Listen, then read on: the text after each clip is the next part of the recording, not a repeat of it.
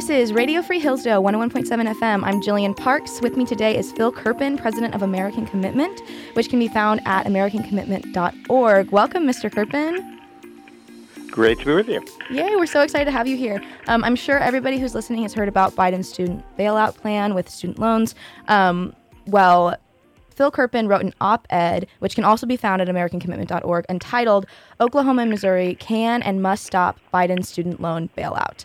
So I have to start by asking you, Mr. Kerpen, can the president spend an estimated $500 million to $100 trillion without approval from Congress?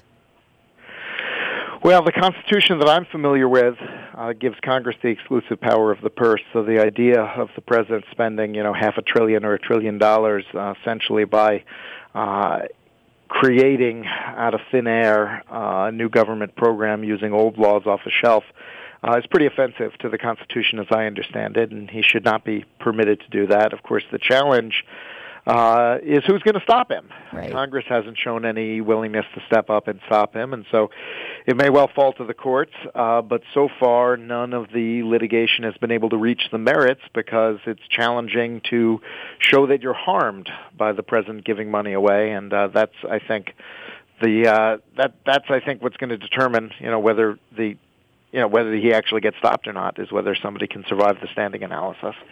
Who do you recommend find standing at this point in time to take up a case against him? Well, the time is short as we speak. There are a number of cases that have been filed, but the one that has the greatest likelihood of success, I think, is the one that was filed by 6 conservative states, including one of the 2 key states by my analysis, which is the state of Missouri. And that case, they actually lost at the district court level, but it's on appeal right now and to the 8th Circuit Court of Appeals, and there's an emergency stay in place, and we could get a decision from the 8th Circuit any day. And if the 8th Circuit also rules against the states, they could try another emergency appeal that would go to Justice Kavanaugh.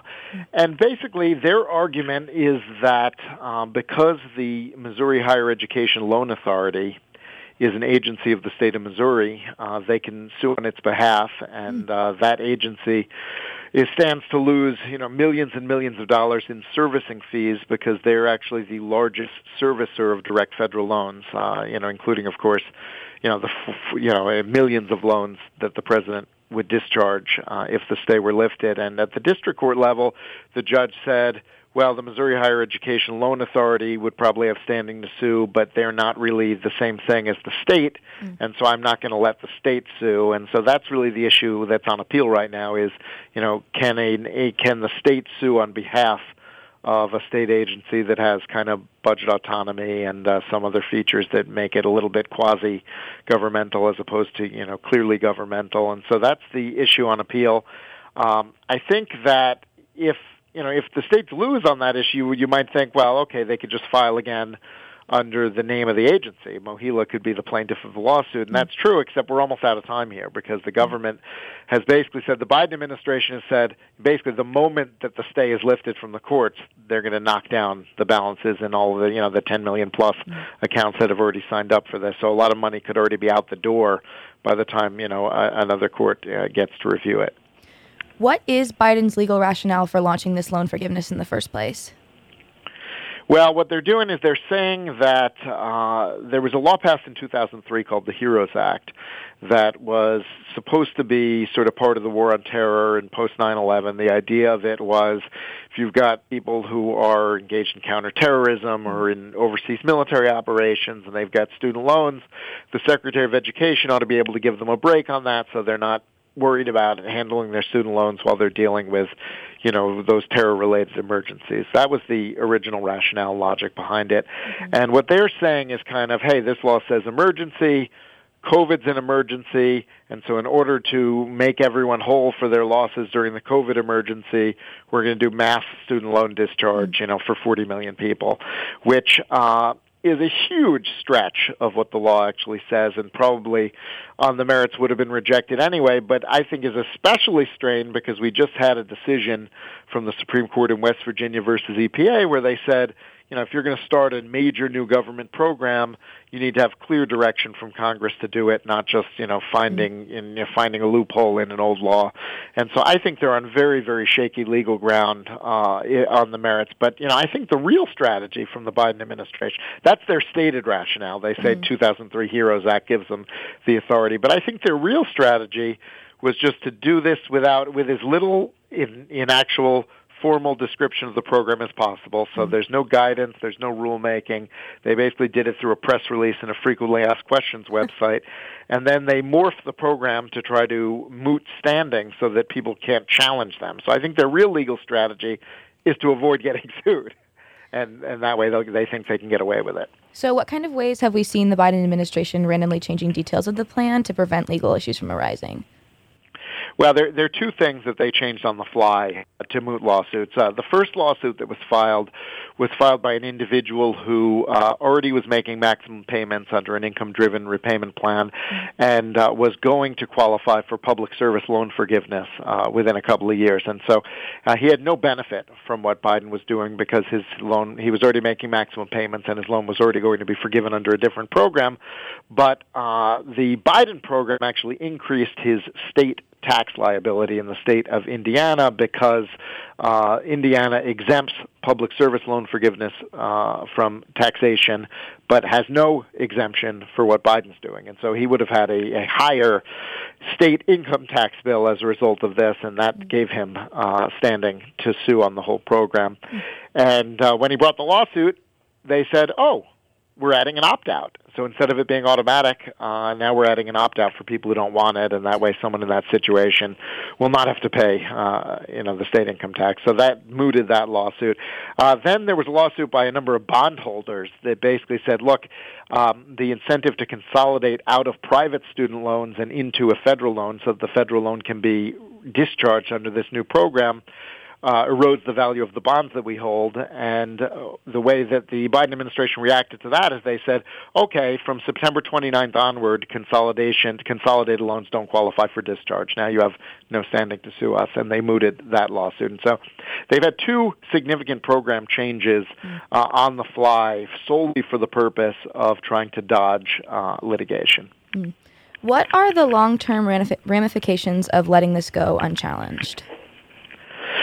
Well, they're pretty bad, I think, both economically and legally and constitutionally. From an economic standpoint, the expectation will be that loans don't have to be paid. First of all, this program alone is going to add, $500 billion to $1 trillion in additional federal spending. It's unlikely that they will raise taxes to pay for that, which means they'll print the money, which is another ratchet up in inflation at a time where people really can't afford that. But also, I think it'll sort of be precedent-setting. There'll be an expectation that student loans will be forgiven on a somewhat regular basis when it's politically advantageous for the president. So, of course, I think college administrators are not dummies. They'll jack up tuition even higher than they already have because they'll make the pitch to students, you're never going to actually pay this. It'll be dumped on taxpayers sooner or later. So, don't worry. Just sign up for bigger loans and don't worry about it, especially in graduate programs which do not have limitations on the amount that you can borrow. I think we might see dramatic increases in tuition with the expectation that people are never going to pay it. It'll be, forgiven at some point in the future, and maybe expressly so if the president's changes to income-driven repayment also go through, which is he's pursuing on a slightly separate track. So I think the economic costs are going to be staggering. From a legal constitutional standpoint, this sets a really, really dangerous precedent that a president can spend money, can give things away, can give benefits away, because when he gives things away, it's hard to challenge it. It's hard to have an injured party who can challenge it in court, and so you can do lawless things, and just because it's difficult for anyone to find standing to challenge it, you can get away with it. And I think, it's likely, Republicans might see that and say, great, we're going to cut people's taxes without a vote of Congress next time there's a Republican administration, and dare someone to come up with a way to challenge it. And you could see, this continuing with more spending when Democrats are in without, approval in Congress, more tax cuts when Republicans are in. And essentially you disrupt the whole constitutional system. You sideline Congress from what's supposed to be its, most significant role, which is holding the power of the purse. And so I think it really has to be challenged, really has to be stopped. If this litigation is not successful and this money is pushed out the door, I really think it's incumbent on the next Congress to put the brakes on this, to the extent they can, and to make clear that they're going to, assert their power of the purse and not allow this to continue or to set, a precedent going forward. For those of you just tuning in, this is Radio Free Hillsdale 101.7 FM. I'm Jillian Parks, and I'm currently talking with President of American Commitment, Phil Kerpen, on his most recent op-ed entitled Oklahoma and Missouri Can and Must Stop Biden's Student Loan Bailout. Mr. Kerpen, the action in your op-ed is localized to Missouri and Oklahoma. Is this action something that can be extended nationwide? Well, I think those are the two states that have the best argument for standing, because they're the two states that have state agencies that service direct federal loans that'll be discharged under this program, which gives them a standing to sue, in my judgment. We'll see. Ultimately on appeal whether that's true for Missouri. I'm disappointed that Oklahoma has not brought a lawsuit. I think it's a missed opportunity there. And if you've got any listeners that have friends or family in Oklahoma, that they ought to contact the governor and the attorney general and tell them to get off the sidelines as soon as possible. But from a national standpoint, I think that it's less about litigation than it is about getting a Congress that's willing to fight back. And this should be an issue in every election this year. Is you want to go to Congress? Do you think Congress it should exercise its prerogative, should defend itself as the branch that has the power of the purse, or should Congress sit on its hands and let the president spend an extra $1 trillion of unauthorized, unappropriated taxpayer money? I think that's crucial, and so I would urge everyone everywhere to make this an issue in races for Congress, for the House and Senate, and then after the election, to put some real pressure on Congress, to step up and to stop this, to put language in the next government funding bill that puts the brakes on this program. Can you expound upon the constitutional language behind power of the purse? Yeah, I don't have the exact language in front of me, and I'll admit that I don't have it memorized, but it says something like, that all money that's drawn from the Treasury has to be by appropriation of Congress with legislation starting in the House. And, obviously that's not the case here. This is not being done through legislation unless you believe their, veneer-thin excuse that, Congress authorized this all back in 2003, which I think is plainly not the case. And so the way the Constitution safeguards taxpayer dollars is that the branch that's closest to the people, the House of Representatives, originates all spending bills, and then they have to be approved by the Senate as well, presented to the President, and so forth. And so, if you don't follow that process, if you have essentially one-man rule, which is not the constitutional system. Is there anything the individual can do to participate in the opposition, or is it solely up to lending agencies and states?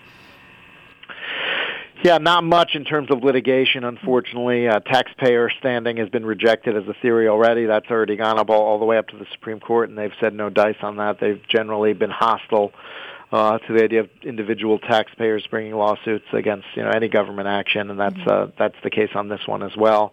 And so I think in terms of individual action, you can't really do anything in terms of litigation, but you certainly can try to hold candidates, feet to the fire, ask where they stand on this, and then after the election try to get some pressure on Congress to act. But in terms of litigation, no, I don't really see that individuals can do much on that side. What would you say to college students at public universities with student loan debt that are in favor of this bailout and don't really think in terms of how it's going to affect them in the future? Well, anyone who's the direct beneficiary of a government program tends to like that government program, even if it doesn't have very good overall cost benefit, and other people are going to pay more for it and so forth. So it's kind of hard to make the case against it to that individual. I would just say that you benefit from this round of it, but if this precedent's established, this is going to happen over and over and over again. It's going to cost you an enormous amount of money over your entire working life for lots of other people, and it's going to create massive upward pressure on college tuitions, and that's going to be a big problem for you someday when you've got your own kids. And I try to encourage them to take a little bit broader perspective. But I do understand, if you're getting the benefit of $10,000 or $20,000 from the government, you're going to prefer to get it than to not get it. And obviously, that's what the Biden administration is counting on as well, trying to do this ahead of the election. Let's say hypothetically his bailout does pass through and student loan forgiveness actually happens. What is the next step for Republicans in fighting against the kind of ramifications that you outlined earlier? Well, I think they've got to pass legislation that puts a stop to it, puts a brake on it. So as much money is out the door, you're probably not going to get back, but you can stop more from going. And then I hope they'll tackle the underlying issue in a way that actually works and is much more productive. I mean, I would focus on the people who are really in a huge hole that they can't ever get out of, and that would mean reforming bankruptcy laws to make it easier to discharge student loans in bankruptcy. I would not do blanket loan forgiveness for people making $250,000 like the president's doing, because you're spending an awful lot of government money on people who don't need it. But I would reform the bankruptcy laws. I think there should be a waiting period of about 7 to 10 years. After that, I think most student loans should be dischargeable in bankruptcy.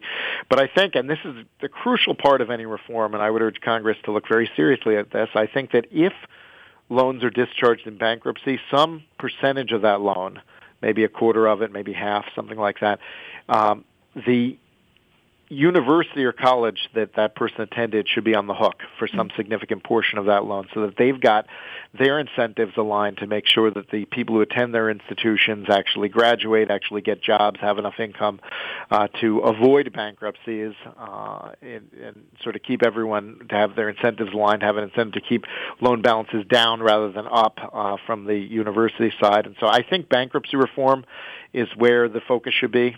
If Republicans really want to solve the issue, but they've got to think through it, I think, in a way that will reverse the upward pressure we have on tuitions to downward pressure.